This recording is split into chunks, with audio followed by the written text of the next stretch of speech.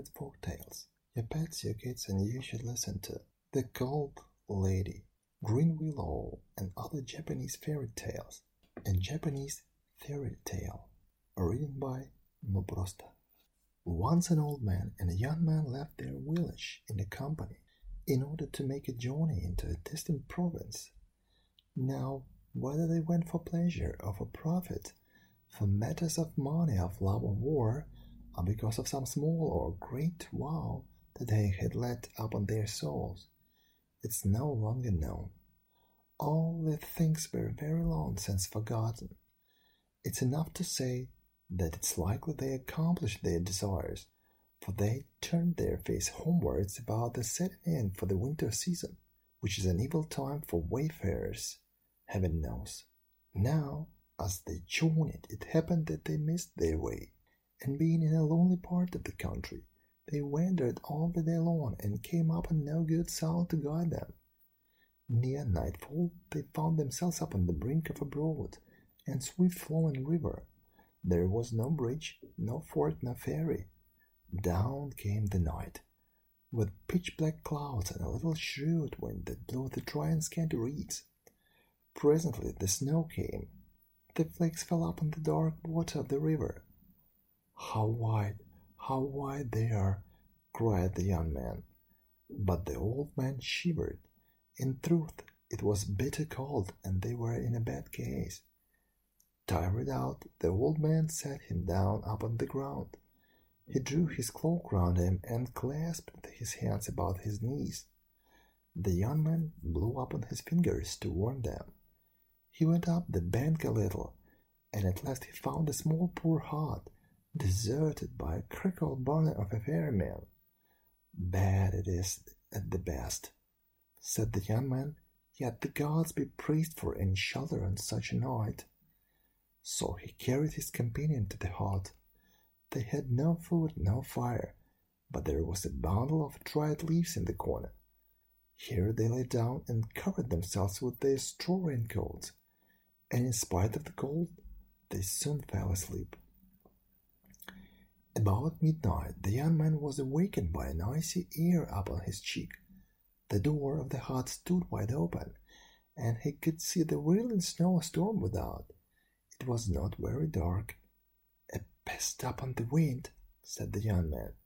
"It has blown open the door, and the snow has drifted it and covered my feet." And he raised himself upon his elbow. Then he saw that there was a woman in the hut.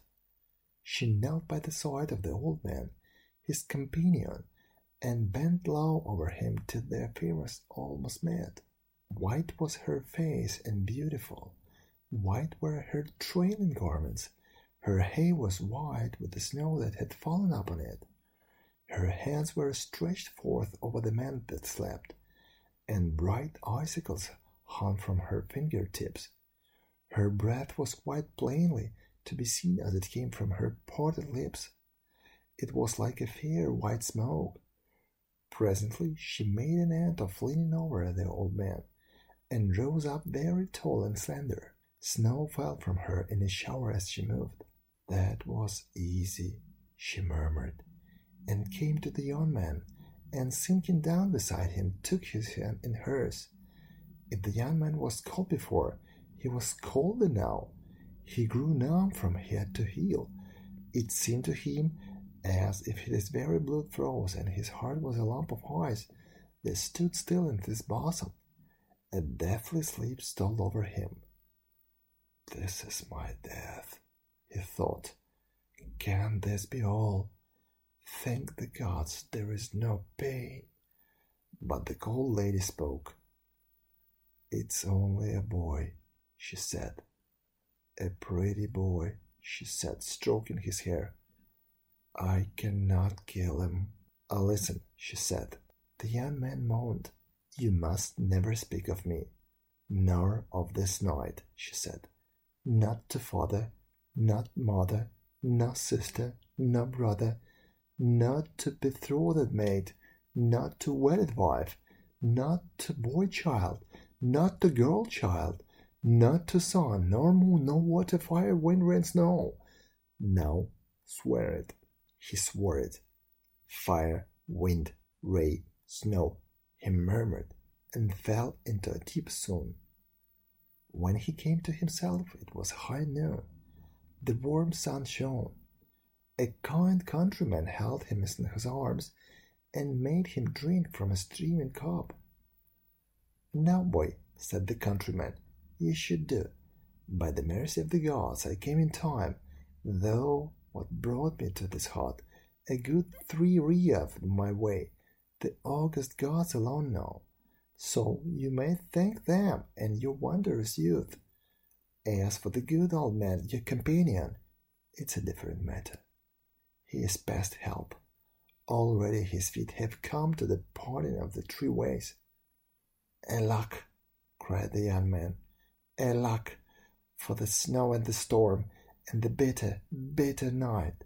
My friend is dead." But he said no more then, nor did he when a day's journey brought him home to his own village. For he remembered his oath, and the cold lady words were in his ear. "You must never speak of me, now this night, not to father, no mother, no sister, no brother, not to the betrothed maid, not to the wedded wife, not to boy child, not to girl child, not to sun nor moon, nor water, fire, wind, rain, snow." Some years after this, in the leafy summer time, it chanced that the young man took his walk abroad alone, and as he was returning homewards about sundown, he was aware of a girl walking in the path a little way before him. It seemed as though she had some distance, for her robe was kilted up, she wore sandals tied to her feet, and she carried a bundle. Moreover, she drooped and went wearily.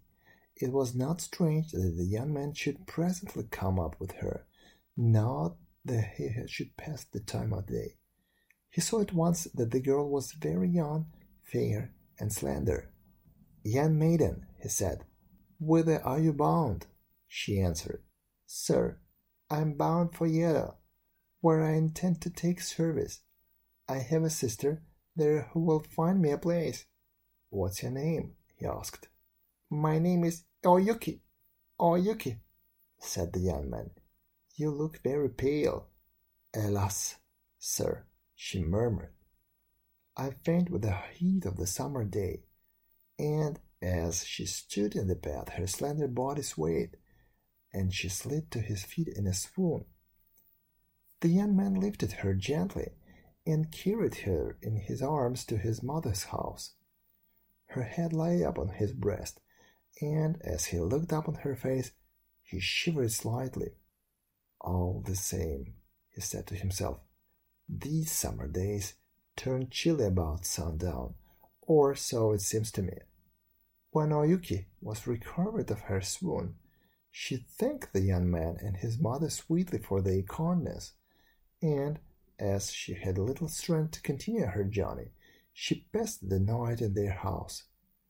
In truth, she passed many nights there, and the streets of Yedo never knew her, for the young man grew to love her, and made her his wife ere many months were out.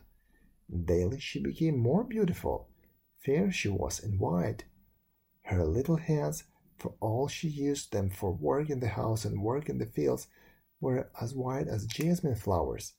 The hot sun could not burn her neck, or her pale and delicate cheek. In the fullness of time she bore 7 children, all as fair as she, and they grew up tall and strong with straight noble limbs. Their equal could not be found up in the countryside. Their mother loved them, reared them, labored for them. In spite of passing years, in spite of the joys and pains of motherhood, she looked like a splendid maiden.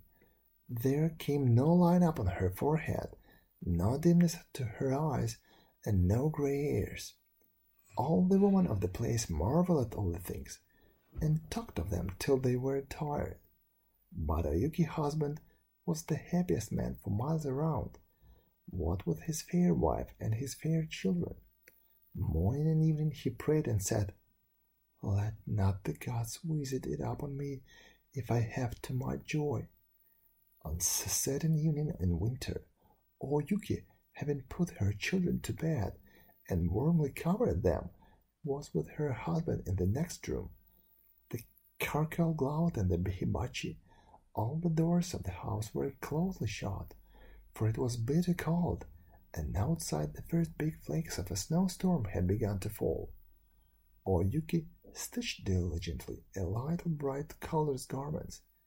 An Anton stood on the floor beside her, and its light fell upon her face. Her husband looked at her, musing. "Dear," he said, "when I look at you tonight, I am reminded of an adventure that came to me many years since." Oyuki spoke not at all, but stitched diligently. "It was an adventure or a dream," said the man, her husband, "and which it was I cannot tell. Strange it was a dream, yet I think I did not sleep." Oyuki went on sewing. "Then, only then, I saw a woman who was as beautiful as you are, and as white. Indeed, she was very like you." "Tell me about her," said Oyuki, not lifting her eyes from her work. "Why," said the man, "I have never spoken of her to anybody." Yet he spoke then to his undoing. He told of his journey, and how he and his companion, being benighted in a snowstorm, took shelter in the hut. He spoke of the white cold lady, and of how his was friend had died in her chilled embrace. Then she came to my side, and leaned over me, but she said, "It's only a boy, a pretty boy. I cannot kill him." Gods, how cold she was! How cold! Afterwards, she made me swear, before she left me, she made me swear. "You must never speak of me, nor of this night," Oyuki said. "Not to father, no mother, no brother, no sister, not to betrothed maid, not to wedded wife, not to boy child, not to girl child, not to sun, nor moon, nor water, fire, wind, rain, snow. All this you swore to me, my husband, even to me. And after all these years, you have broken your oath. Unkind, unfaithful, and untrue." She folded her work together and laid it aside. Then she went to where the children were, and bent her face over each in turn. The eldest murmured, "Cold, cold." So she drew the quilt up over his shoulder. The youngest cried, "Mother," and threw out his little arms. She said, "I have grown too cold to weep any more." With that she came back to her husband. "Farewell," she said. "Even now I cannot kill you for my little children's sakes. Guard them well." The man lifted up his voice and saw her. White was her face, and beautiful. White were her trailing garments. Her hair was white, as it were with snow that had fallen upon it. Her breath was quite plainly to be seen as it came from her parted lips. It was like a fair white smoke. "Farewell, farewell," she cried, and her voice grew dim and chill like a piercing winter wind. Her form grew vague as a snow wreath or a white vaporous cloud. For an instant it hung up in the air, then drove slowly through the smoke hole in the ceiling and was no more seen. Thank you for listening. If you enjoyed this story, share it with your friends and family. If you learned something, share it in the comments. Please leave a like and add our channel to your favorites. Thank you.